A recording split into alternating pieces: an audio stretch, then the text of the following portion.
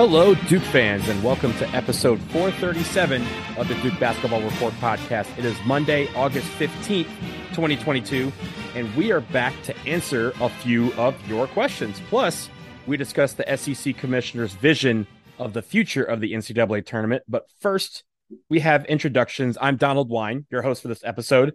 Just quickly, tomorrow, as we record, tomorrow, August 16th, is my dad's birthday. So very quickly and very simply, happy birthday, Dad. He's not going to be listening to this because he is taking a cruise right now for his birthday. So hopefully he's having a great time. I have my two friends with me. Also a fun time, Jason Evans and Sam Klein. Sam, first of all, what's up with you? Have the oceans of moving boxes receded yet? Yeah, they are mostly gone, although I was out of town this weekend, the highlight of which was that I went to one of my best Duke friends' weddings on Friday night in Philadelphia. And I went up to, I know his parents sort of in passing, but I haven't talked to them in many years. I hadn't seen them probably since we were in school. So I went up to his dad and I introduced myself. Hi, I'm Sam. And he said, "Oh, Sam, I listened to your podcast. So I need to shout out Jeff, whose son Scott got married on Friday. Thank you for being a listener of the show." So it was a lot of fun. Hey, and props to Scott. Props to Scott for not scheduling his wedding during March. I hear far too many Duke fans that do that kind of thing. That is bad mojo. No, and Scott's wedding was a good time. So it would have been a real bummer if I had to skip it for basketball games. We have a whole off season for that, which is almost over. We're getting closer. Perfect timing. Exactly. Yeah, it's before football seasons, before basketball season. There's no U.S. soccer games. That's the perfect window. This is why I got married in June. Yeah. Also, I want to shout out the Duke alumni softball team here in DC. We had an alumni tournament here in DC over the weekend. A lot of them do listen to the podcast, and funny enough, don't know that I'm on it. So to all of you on the Duke alumni softball team, it's Donald. Hello. Good to play with you guys over the weekend. Jason Wait, you're is here. That Donald? You're that Donald? Yeah. There's only two of me. One is on a cruise and one is talking to you two. Wow. But there's also Jason Evans here. Jason, I believe you're still in the Jersey Shore. How's that going? Actually, I'm not. I'm back in Atlanta. Returned from my foray to the Jersey Shore. Yeah, back in Atlanta. I have a important task I must accomplish here at the beginning of the podcast. It is time for an apology. On our last podcast, at the very end, we shouted out a birthday, courtesy, we were told of it, by Avery Fulton. Avery, a delightful listener, 10-year-old listener of the podcast, who wrote to me and said, please say happy birthday to my father. And I was so thrilled to do it. And I had several emails with Avery, and I blew it. Avery is not a boy. I thought Avery was, I played the... Jason, you're forgiven. I've met boys and girls named Avery. So yeah, no. It's one of those names that could go either way. And because this is a sports related podcast, I thought it's a guy, and that is totally wrong of me. This is our fault. This is our fault. Yes. There are a ton of female Duke fans out there, and Avery Fulton is one of them. So Avery, I am so sorry that I assumed, and assuming makes a blank out of you and me, I assumed that Avery was a boy. Avery is a girl, and she is a wonderful Duke fan, and her father should be very, very proud of her. I think we all extend that apology to her, but we also thank her for, again, sending that shout out in for her dad. And her dad responded thanking us for yes, he did. For the birthday wishes. So it was great to hear from him as well. So apologies, as they would say in print, Jason's in media, as they would say, the podcast regrets the error, but we live and we learn, and we will do better next time. So Jason, thank you for that. But gentlemen, let's get into the first part of our show, which is to answer some more questions that were sent in by our incredible listeners. We had quite a few questions or comments kind of come in lately. So a lot of you love the surprise scenarios that Jason gave us in our last episode. So if we get some other scenarios or topics to debate down the line, we will certainly do those. But I want to start off with a question we got from Jonathan Bowe, who sends in questions a lot. He sent in a few questions. We thank him once again for a really good question. This is the one we want to discuss. He writes, let's say there's $1 million on the line for you as the winner. And all you have to do is pick one Duke team to win 6 consecutive games to win the national championship. Which team are you picking? Jason, I'm going to start with you. And personally, I think I know your answer, but tell the people, who are you putting your trust in for $1 million? I want to know who you think I'm going to say. I want you to say it first, and I'll tell you. I know. Jason, do you want me to tell you what you're going to say? Yeah, let me hear it. 1999. Yes! That's what I said. Yeah. Good call. Yes, if I have to win 6 games in a row, I'm picking the 1999 team, which is a team that failed to win 6 games in a row in the NCAA tournament, but that doesn't matter. During the course of their season, they won 32. Count them, 32 games in a row. Didn't matter where they were playing, home or away. They were world eaters. They beat the pants off of everybody. I mean, like, this is a team that would go to Carolina on the road at UNC, win by 20. On the road at Virginia, win by 46. This team stomped everyone they played until they had that one off game, unfortunately, against UConn in the finals, in the NCAA championship finals. If it were not for that one game, if we can reverse that one result, if, Trajan Langdon makes that last second shot that he never got a chance to make, whatever, then that team goes down, I think, as one of the 5 best teams in college basketball history. If I'm looking for a team that has to win 6 games in a row, I want a team where their margin for error is wide, really wide. Not a team that wins close games. I want a team that just beats the pants off of everybody. And that's what 1999 Duke was. That's a great choice. And again, I think Sam and I kind of thought that was going to be your answer. Sam, I'm kind of curious because I don't think I know your answer. You have a little bit more of a wide range of teams that you have liked over the years and teams that you may not have grown up with that you kind of learned about as you got older. So I want to see what your team is. I want to guess Sam's answer. Go ahead. I'm going to guess 1992. Oh, I like that guess. Well, my first guess, my honorary mention is the 1942 football team. The Iron Dukes. Well done, sir. Well done. I think, is it 42? I think it's 42. I need to Google this while we're going to make sure I get the right year, but the one year where Duke didn't give up a point until the last the Rose Bowl that was held at Wally Wade. Well, I think these are different years. I believe that Duke played in the Rose Bowl in California. I think this might have been the 39 team that played in the Rose Bowl. 39 team also didn't allow a point. They didn't allow a point until the last minute of the season, and they lost in the Rose Bowl to USC. I think that the 42 team was the one that hosted the Rose Bowl at Wallace Wade Stadium against Oregon State. If none of this matters to you, you have at least 3 Wikipedia pages to read now. So, so you're either you're welcome because I made you smile at the reference I made, or you're welcome because now you have a new rabbit hole to go down. In all seriousness, Jason, I think that 99 is the right answer. The only one that I would honestly put above it, or that I would put sort of in that same range. I think 92 was great, right? 91 was great. Those teams had all kinds of killers, but both of those teams lost a few tricky games. I think 2001 is the other team that is really dominant in the way that you were talking about. They lost a few more games than 99 did, but I think had sort of a similar ceiling of firepower.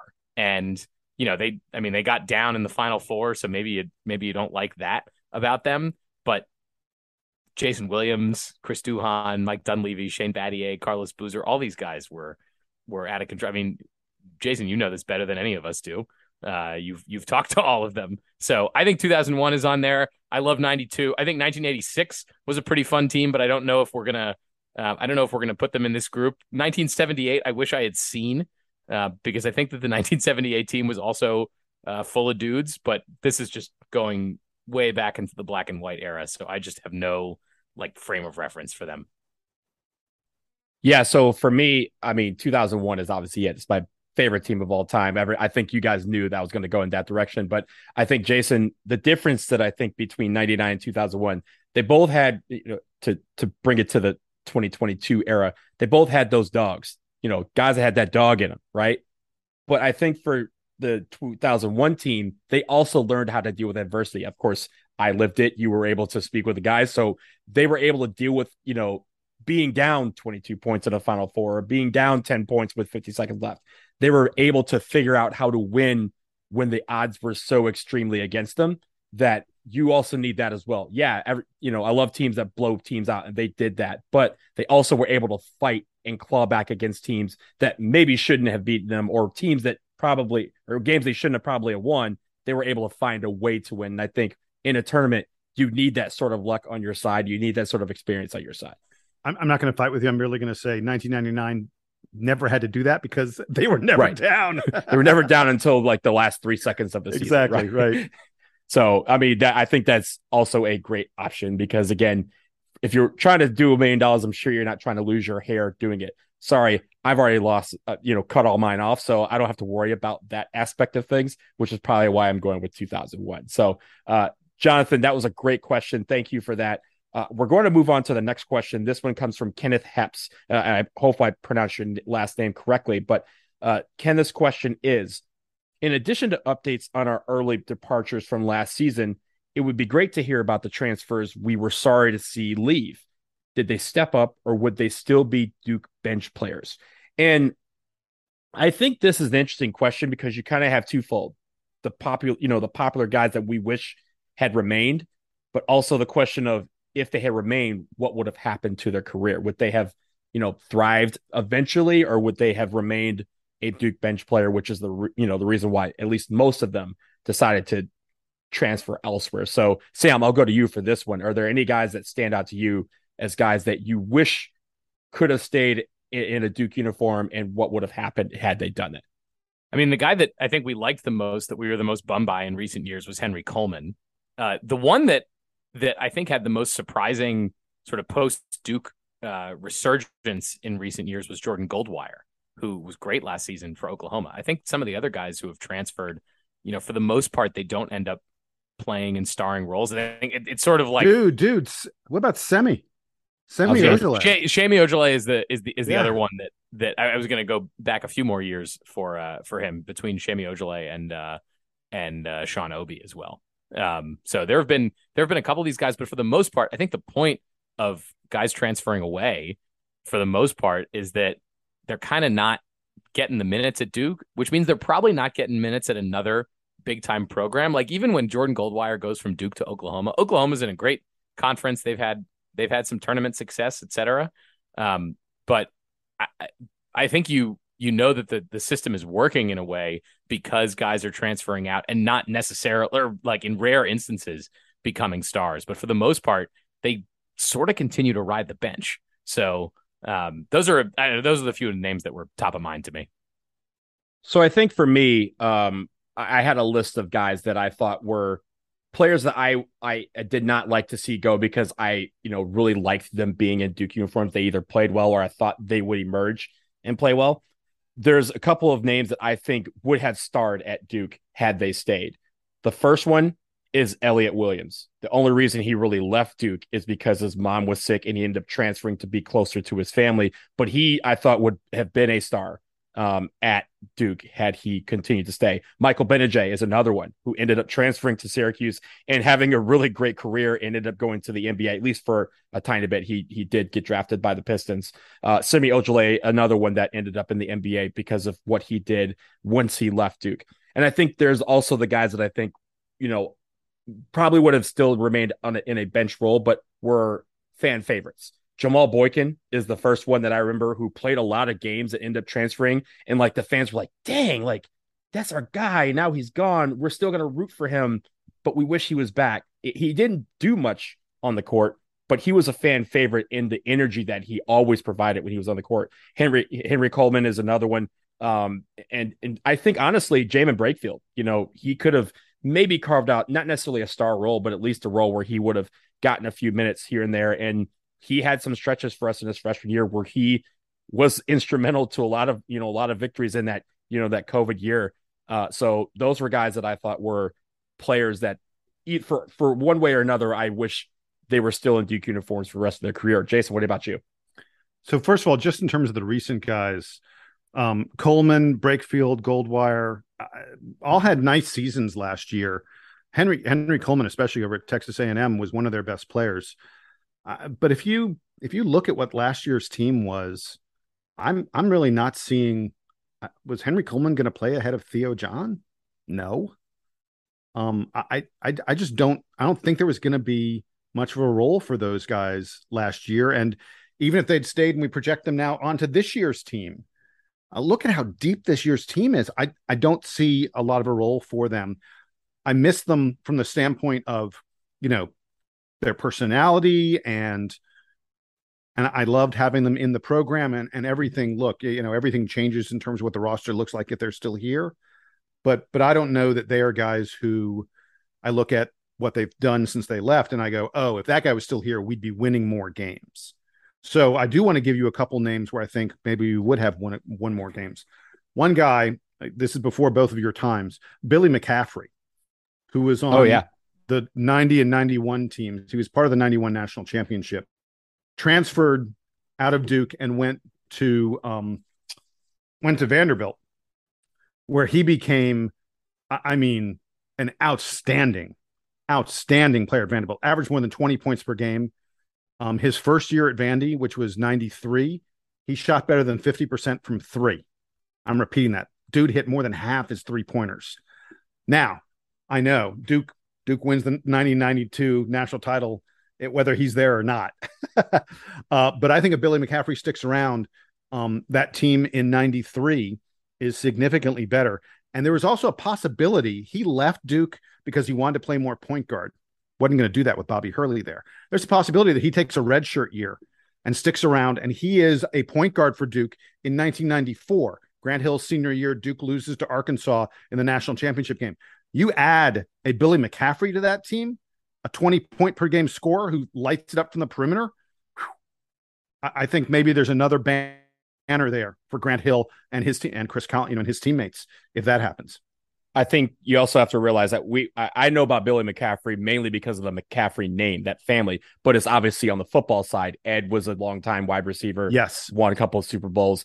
Max McCaffrey played at Duke. Christian McCaffrey obviously is still in the NFL. So Billy McCaffrey was kind of like the guy who kind of laid the cause. And I remember Max talking about Billy's time at Duke was kind of why they, endeared themselves and really why he ended up looking at and attending Duke. All right, so now I'm about to wrap this up. I got a really creative one for you. This guy, to me, this guy's a transfer. He was absolutely going to be a Dookie. Chris Humphreys. So in 2003, Chris Humphreys committed to play basketball at Duke University. He was considered like a top 20, top 25 kind of recruit.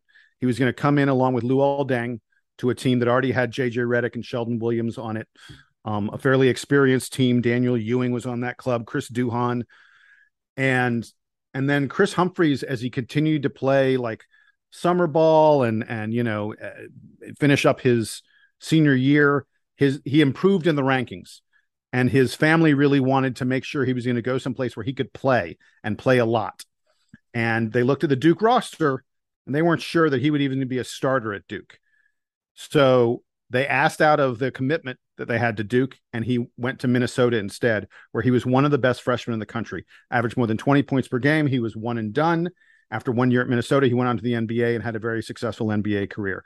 If you add Chris Humphreys to that 2004 Duke team, and that Duke team, I already mentioned some of the guys on it. They had 5 great starters in that team. That team did not have a lot of depth, though.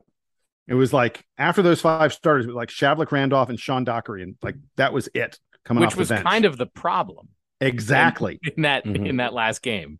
You add a scoring, rebounding forward to that team. You add anybody to that team as someone who was in the front row for that game, the last game of my college career. The reason why that was a problem is because so many guys ended up falling out of that game because of the referees just kind of turning the tide on and letting him make Okafor go to the line every 5 seconds. If Chris Humphreys is still not bitter. If Chris Humphreys is on that team, the refs don't matter. That team cuts down the nets, no question about it. So that's my transfer. That I guess it's kind of sort of a pseudo transfer. What, Jason? You don't want to bring up Sean Livingston in the same discussion as Chris Humphreys? Yeah, but believe me, yes. I was going to say Sean Livingston we don't have time would have qualified if he went somewhere else, but ended up going straight to the NBA. But right. That was one where, like, I think the dynamics of those teams change if he's on there because of how late that he pulled himself out to go to the NBA, which I think was still like, it wasn't like Coach K, like it wasn't like the EB situation where Coach K was, miffed at it. He was like, right, that makes a lot of sense. Go forth, young son, and claim your money. So I think everyone still looks at Sean There are Livingston. listeners under 35 right now who are like, what are these names? They don't know Yeah, these stories. Sean Livingston was in the NBA until very recently. So yeah, but they don't know the history of him at Duke, and they definitely don't know the Nududi and the Naboubi Eb story. Yeah. The Eb story is a great one. It's not a great one for Duke. I hate it for Duke, but it is a story that you need to definitely research if you have not done it already. Guys, I want to move to our final question, and this question, bear with me, it's a longer one, but I need to provide context for some of these people out here for some of the words we're going to say in it. Is from Jimmy Wynn. And Jimmy Wynn, his question is, you should tell everyone who Jimmy Wynn is. He is a prominent poster on the DBR boards, the DBR forums. He goes by the name of Urinal Cake on the DBR forums. So if you don't know Urinal Cake, dude has some good content. Easily a top 20, if not top 10 DBR poster. Yes. I would have ranked him even before we got this email. Oh yes, for sure. So now people on the forum know his government name, but here's his question. Who is John going to shiv? Allow me to explain. It's a common theme in every movie that involves a character being sent to prison, that on the first day they're supposed to shiv someone in order to assert dominance and send a message that they're not to be messed with. Obviously, we don't want John to actually physically attack someone, but we do want him to be respected as an authority figure. Things have been all smiles so far, but we know there will be some difficult times when a player is unhappy, when parents are unhappy, or heaven forbid, we actually lose a game. So I wonder how John will respond when challenged and whether he can get tough with a player who doesn't want to run laps or is goofing out from practice. Will he single someone out and make an example of him? Is there a side of John that we've never seen? It'd be awesome to be a fly on the wall to see whether he curses up a storm like Kay would or has a different type of style. So really, to summarize that question is Coach Jon Scheyer going to be, for lack of a better word, an authoritarian when it comes to his style of approach to coaching? Or do you think he's more calm and measured in his approach to especially the difficult times? Sam, I'll go to you first. I mean, I think we know, even from our limited view of Jon Scheyer as the head coach and in his time as an assistant at Duke, which he has been for many years, that he, for better or worse, does not bring the same kind of mania to the sideline and probably behind the scenes that Coach K did. No judgment on that, right? They're different styles. Coach K is famous to the point of infamous for being insane. We hear it on every story that the former players come on and tell us. Usually their great Coach K stories are things that he does where you're like, a sane person would not do those things, would not bring dangerous props into the locker room, would not jump around, even though he has no original functional hips, that sort of thing.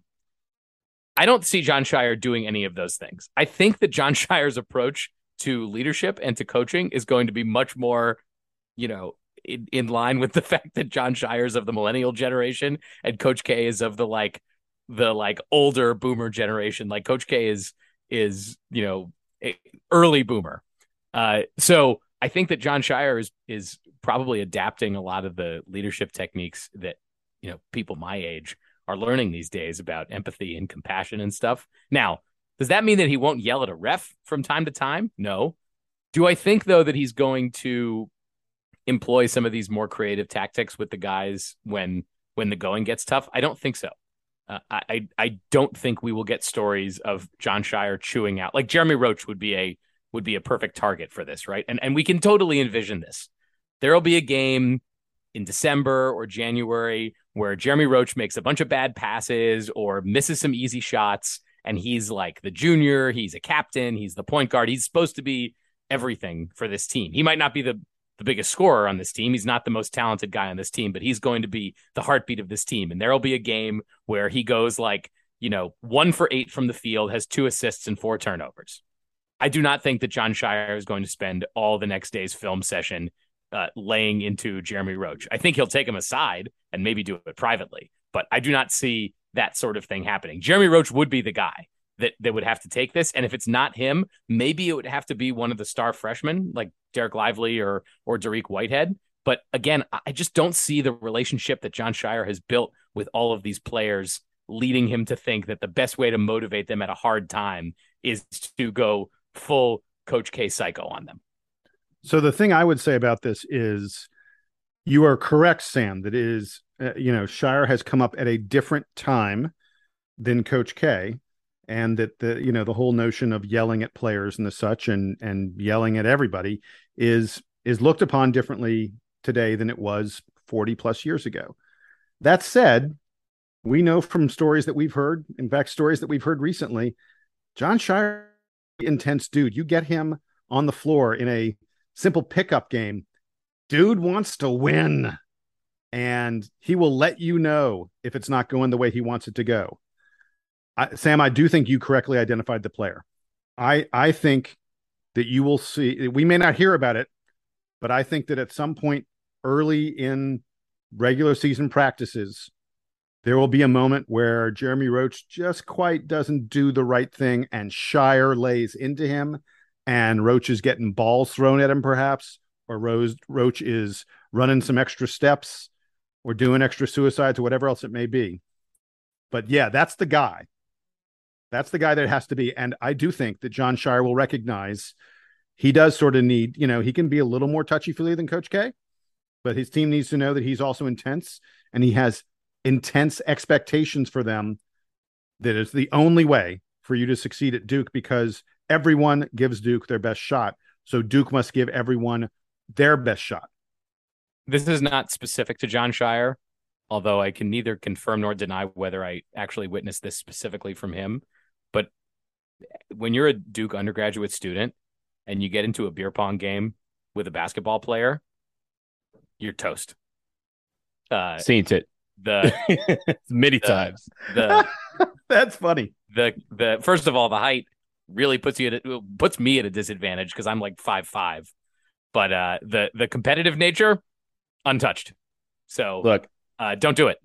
I'm not going to name names, but there were two players that were prominent beer pong partner when I was in college that I literally have seen go an entire night. When I say entire night, I mean like 6 p.m. until 2 a.m. or longer before they ended up at Shooters. Seen them go a full, 8 hours without missing a shot in beer pong, like not a single shot. Yeah, don't. I'm not exaggerating. Really? Come on. I'm not exaggerating. And if you get them keeping names out of it. Get them in everyone who is around me knows exactly who I'm talking about. Get them in a flip cup game. No chance. First of all, you're probably going to get knocked over. So keep a low center of gravity. But obviously they're operating on a different plane than we are. I'm sort of assuming, I'm translating, normal human behavior into the realm of the, high level college athlete bound for playing professional sports. So for me, I think Jimmy, when he asked this question, he forgot the most important detail of those movies. It wasn't that you went and just shivved somebody. You had to go to the biggest person in the yard and make sure that everyone saw it so that everyone knew, yo, that man just messed with a big dog. Don't mess with him. The big dog, as you guys mentioned on this team, is Jeremy Roach. So if you're going to use someone to establish some authority, it's going to be through the biggest, the best leader on the team, the most experienced, the guy who's been there before, who the freshmen go, man, if it can happen to him, it can happen to me. Right. Having said that, I went to that open practice last year, and yes, it was an open practice. So it's not like Coach K and the guys were really getting at people, but you can see the intensity approach. And Jon Scheyer does not have an old school approach to intensity. His intensity is more of a new school way of thinking, right? You can still be intense while it's still not going all the way. And I think just like Coach K kind of took what he learned from Bob Knight, but not everything, Coach Scheyer is going to take some things that he learned from Coach K, but not everything, right? Because not everything and even Coach K has admitted this, like, he's like, hey, things that I did in the 90s would not be acceptable now. But it was acceptable then, and players were understanding of it. But now you just can't do that anymore because the times have changed. Scheyer is in that new realm where he goes, okay, I can still be intense in different ways, but it's not going to be, where he, again, bringing in samurai swords and, slicing watermelons in the in half to kind of, get up the crowd or whatever. But it's going to be where, yes, he may throw guys out of practice. He may lock the gym or lock the locker room and tell them, hey, you're not Duke players until you answer to the standards that we have set forth. So, I think it's going to be a new school approach. The only thing is, and I hate that all three of us said the same name in Jeremy Roach. The one other guy who I think is a possibility here, I mean, Donald, you said biggest guy in the yard. What about Ryan Young? Ryan Young, True.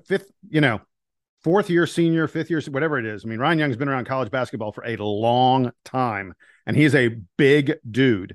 If Shire goes up and gets in his face, which would mean Shire's getting up on his tippy toes, that could have an impact on the team. So I'm just tossing that out there. My guess is that Ryan Young and Cale Catchings, while experienced and potential targets for this sort of thing, are exactly the guys who will never be targeted by Jon Scheyer. Right. Probably they're not the big dogs of campus, right? They're not. They're going to do the right thing. Like something tells me that they come in having played for Coach Collins and Tommy Amaker. They know the drill. Right. They know a little bit about what Duke basketball is about because of their coaches, their former coaches, but they don't know what Duke basketball is fully about. The one big dog that has that pedigree and has that experience and knowledge is Jeremy Roach. And again, this is not to single out Jeremy Roach. We expect a lot of great things from him. We're all in his corner. But again, if you're gonna do it, you got to go after the big dog. And Jeremy Roach, sorry, man, that's you. So we'll leave it there. Thank you to everybody who submitted questions. And again, you don't have to wait for a mailbag segment to send us questions. We always take them, dbrpodcast@gmail.com. But coming up, a look at the SEC Commissioner's vision for the NCAA tournament and a cool story that we received from a listener. We'll discuss all of that after the break.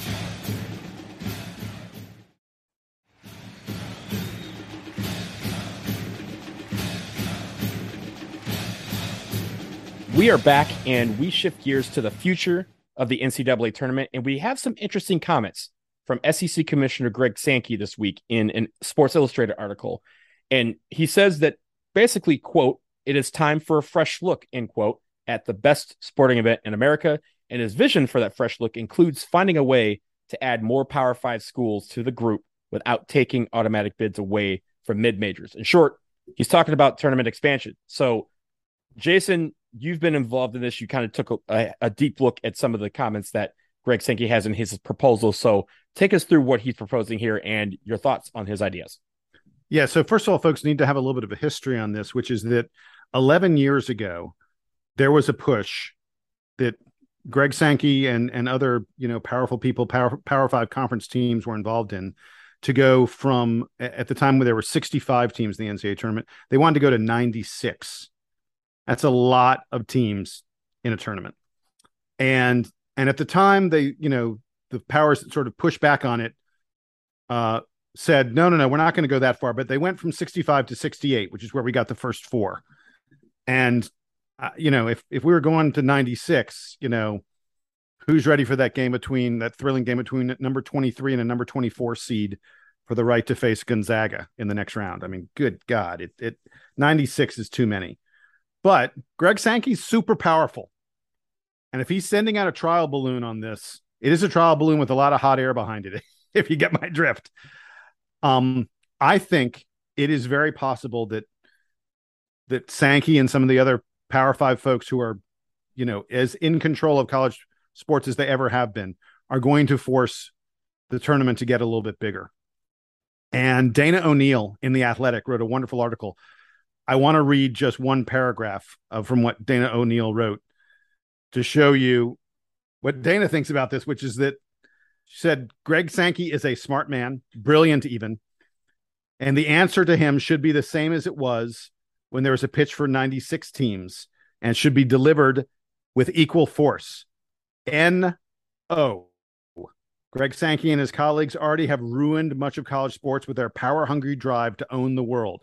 Leave the NCAA tournament alone. It's not hurting you. Back off. Stay away. Shoo. Get. You don't care about college basketball anyway. Go back to your bunker. Screw up more rivalries. Ask more Olympic sports to travel 3,000 miles for in-conference games. Rewrite the very geography of college athletics, but for the love of all that is holy, stay away from the NCAA tournament. That's what Dana O'Neill says. I'm going to push back on that. I actually think that going from 68 to 72 makes a lot of sense. I don't think it's that bad a thing for the tournament.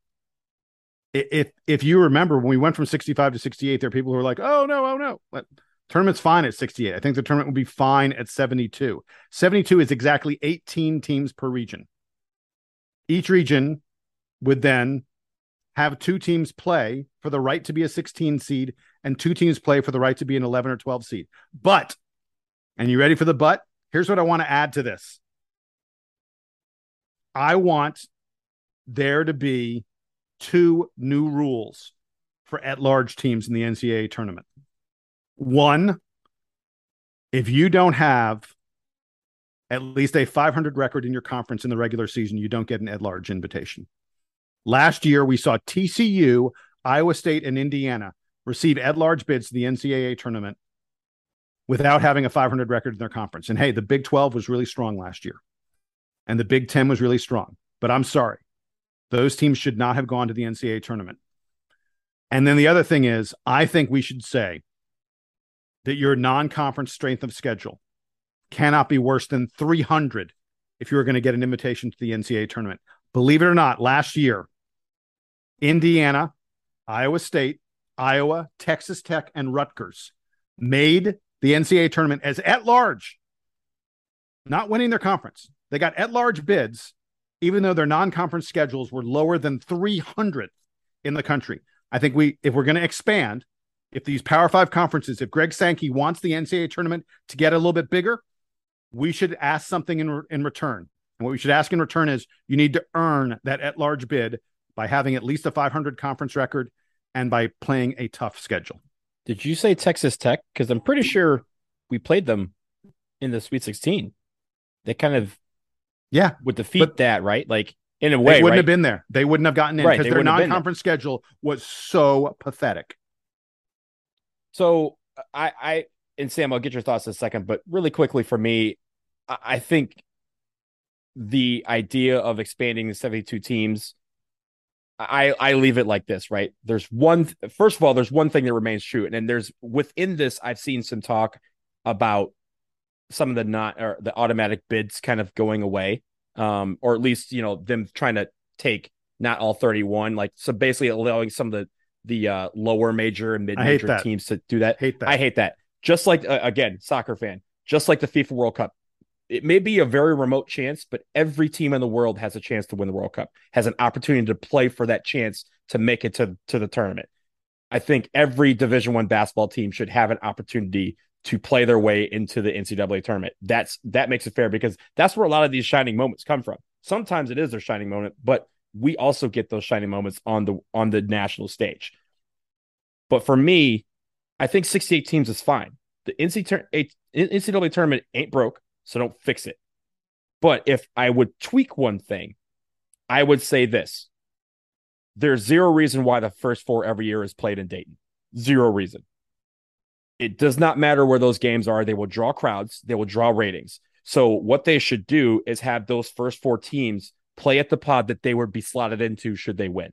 That actually makes it more fair, because they don't have to travel twice in the span of 48 hours from their school to Dayton to wherever their pod happens to be. The pod sites will be ready. They're already ready to host games, so they can host an extra game or 2 a couple of days before their tournament run starts. And the team that wins would be in town, and you have those fans getting there early, spending extra money on hotels, spending extra money on food, spending extra money on entertainment in that city. So that's the only tweak I would have, is just get rid of the Dayton neutral site, because it doesn't make a lot of sense. Move them to if you're slotting them into a pod that's in Greensboro, send those players and teams to Greensboro. Let them play a game a couple days later. That way they don't have to then get on a plane. Because what we've seen someone have the late first 4 game, which starts at 9:00 Eastern time, or 9:30 or even 10, ends after midnight, and then they're the first game on Friday morning, like 12 o'clock. Doesn't make a lot of sense. And then they're flying across the country to do so. That makes less sense. So that's the only thing I would tweak. Sam, what about you? I don't want more teams in the NCAA tournament. I think that we've seen that, like, yeah, it's cool that teams in the play-in game like play into the Final Four and whatnot, but I don't really want more teams in the tournament. I think it's already clunky as it is with the 68. Honestly, even having the 65, which is really all that I remember. I don't remember when they added the 65th team, but I don't like my only like. I want to say it was like 15 years ago or something. Yeah, right? my memory of the there was a new there was a new conference that got created, and they didn't want to cut down on automatic bids, so they just said, okay, we'll have this. Yeah, we'll add one. Yeah. So I don't even love that. The teams that make it as like the final at-large teams are not teams that I'm excited about. I don't think it's teams that many people are excited about. And for the most part, Sam, just really quick, just so folks know, like last year, the teams that were probably the first four out were Texas A&M, Xavier, Oklahoma, and SMU. So like if we went from 68 to 72, I think those would have been the teams that probably would have made it. Maybe Wake Forest is in there, but Texas A&M and Oklahoma, Henry Coleman and Jordan Goldwire. Jordan Goldwire, yeah. But I also offered this for context in the article. The reason why the SEC commissioner is the one kind of saying this is a great idea is because a couple of his teams were involved in this, at least Texas A&M over the last couple of years. But also the reason why he's bringing it up as a good idea is because in baseball they have a 64 team tournament, and Ole Miss was the final team into the tournament and ended up winning the whole thing this year. So they say, hey, it can be possible. But this is college basketball. Like the last team in very rarely gets beyond the first weekend, very rarely gets, even more rare, gets to the Final Four and has never won it. So I think it's a little disingenuous because he's talking about SEC teams saying, hey, we can do it. Why not expand it? This is obviously for me, it's a ploy to get more SEC teams into the big dance, not necessarily for the rest of college basketball. Let me tell you what it actually is. It's the first step in the negotiation between the power conferences and the rest of the sport to split them up and not have the NCAA tournament anymore. And I hope, like financial interests say that this is probably going to happen because, as you said, Jason, Greg Sankey is a powerful man, arguably the most powerful person in college athletics, given where the SEC is today and where it's probably going in the future with the football contracts that it can command, whether it's the SEC or the Big Ten. Those two are we've talked about it. Those are the two most important conferences in the sport. They can throw money around like nobody else can. All that said, I hope that all the other conference commissioners and anyone that has any power at all in this can figure out how to push back on Greg Sankey. When it comes to, basketball programs, let's go through the SEC. Kentucky, very important. Would love to have them in the tournament. Florida, pretty important. Would love to have them in the tournament every year. Then after that, we're talking about which Auburn, basketball programs Arkansas. Again. Traditionally, Arkansas, Tennessee, Alabama, Auburn, LSU.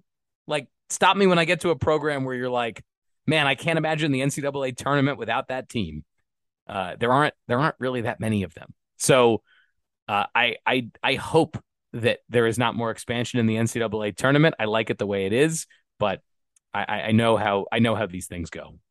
The only thing I will say about it, the reason I think, Sam, I think you're right. I think that the power conferences are trying to eke a little more money out and at the expense of the smaller conferences. The reason they will never, in my opinion, get rid of the smaller conferences' involvement. Do you guys know that 2 of the 3 highest rated non-Final Four games last year were St. Peter's games?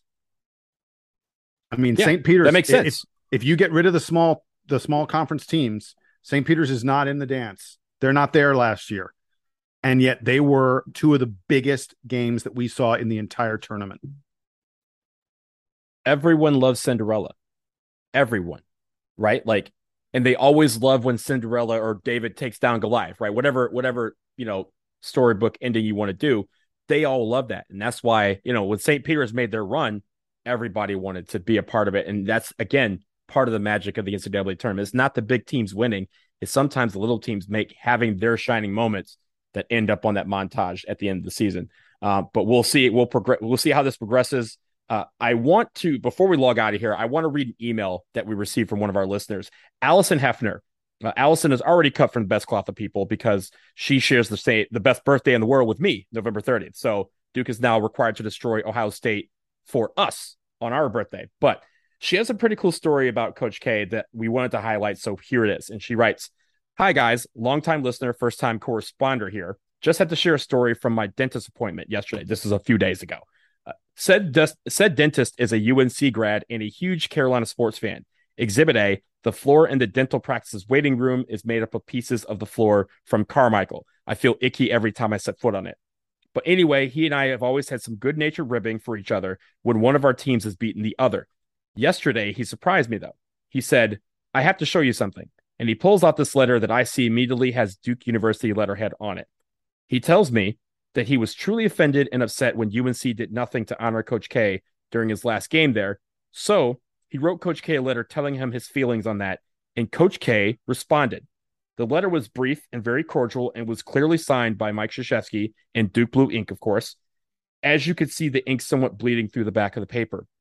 I thought it was really cool of my hardcore Carolina fan dentist to write Coach K that letter, and even cooler of Coach K to respond. Just had to share that with y'all. Love the podcast and look forward to every episode."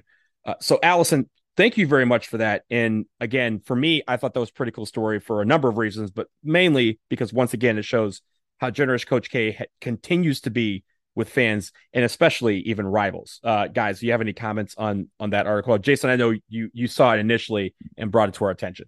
No, it's just, it was a beautiful, beautiful note. And yet another sign of, it doesn't matter what side of the rivalry you're on. If you don't have respect for Coach K, I don't know what you're thinking.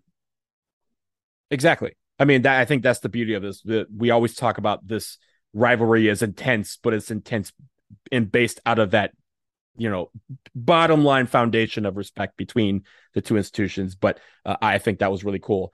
But we do have another bit of news that we want to share. And Jason, I know you want to bring that to our attention. It's something that, as we were recording just a couple hours ago, just happened, but a longtime member of the just college basketball landscape, one of the legends of the game, passes away. Jason, take it away. Yeah, Pete Carroll, the longtime coach of Princeton University, passed away. Pete lived a good, long life, 92 years old when he passed, just like Donald said earlier today. Think about how great you have to be of a basketball mind for them to name, a strategy after you. The Princeton offense is Pete Carroll's invention. It is something that many teams have tried, have used. It is, an absolutely part of the vernacular of the sport. And for Pete Carroll to do what he did at Princeton, a school that doesn't officially have any scholarships, and yet he was able to, in his heyday with those Princeton teams, just executing the most beautiful to watch offensive motion, movement, shooting. He was so far ahead of his time. And, just seeing that he'd passed today, it took me back to, the game against Georgetown that they end up losing 50-49. And the game against UCLA in the NCAA tournament. Princeton upset UCLA in 1996. This was a UCLA team that included a number of guys who went on to be stars in the NBA. And like that Princeton team, their best player was a guy named Gabe Lewillis, who is currently a orthopedic surgeon. Had never played a second of pro ball. The fact that Pete Carroll was able to take Princeton teams that had guys who were future doctors and politicians and other stuff like that, had no hope of playing pro ball, and have them play against Alonzo Mourning and other superstars of the sport, and quite often win. Truly magical. And so all of us, if you have not seen the Princeton offense executed, go get yourself to YouTube right now and watch it. It is really something special, and we will all miss Pete Carroll. I think the giant part of that is that, again, we just talked about some of the great programs in college basketball. And again, a lot of people learn the Princeton office, even from when you're in middle school and elementary school. Princeton may not have the best basketball team, but their program is forever linked to college basketball because of Pete Carroll. And at 92, this is me clapping. Job well done, for life, and just, for all the, everything that he brought to the game of basketball will carry on beyond his, years. So rest in peace to Pete Carroll. And that is going to do it for episode 437 of the DVR podcast. One quick thing as we depart. I'm just going to tell y'all out there straight up. You do not want to miss our next episode. We say that a lot, but I mean it this time. We will have undoubtedly one of the best interview guests in the history of this podcast. We're so excited about having him on. So do me a favor. If you haven't already, you'll want to subscribe so you'll see when this episode comes out later this week. Wherever you find your podcasts, like, subscribe, rate 5 stars, review. We really appreciate it. This guest is going to be so good that Jason wanted to spoil it before this episode. Yes. Like, we were going to tell you the person's name, and y'all just going to have to wait. And we said, no, we're not telling.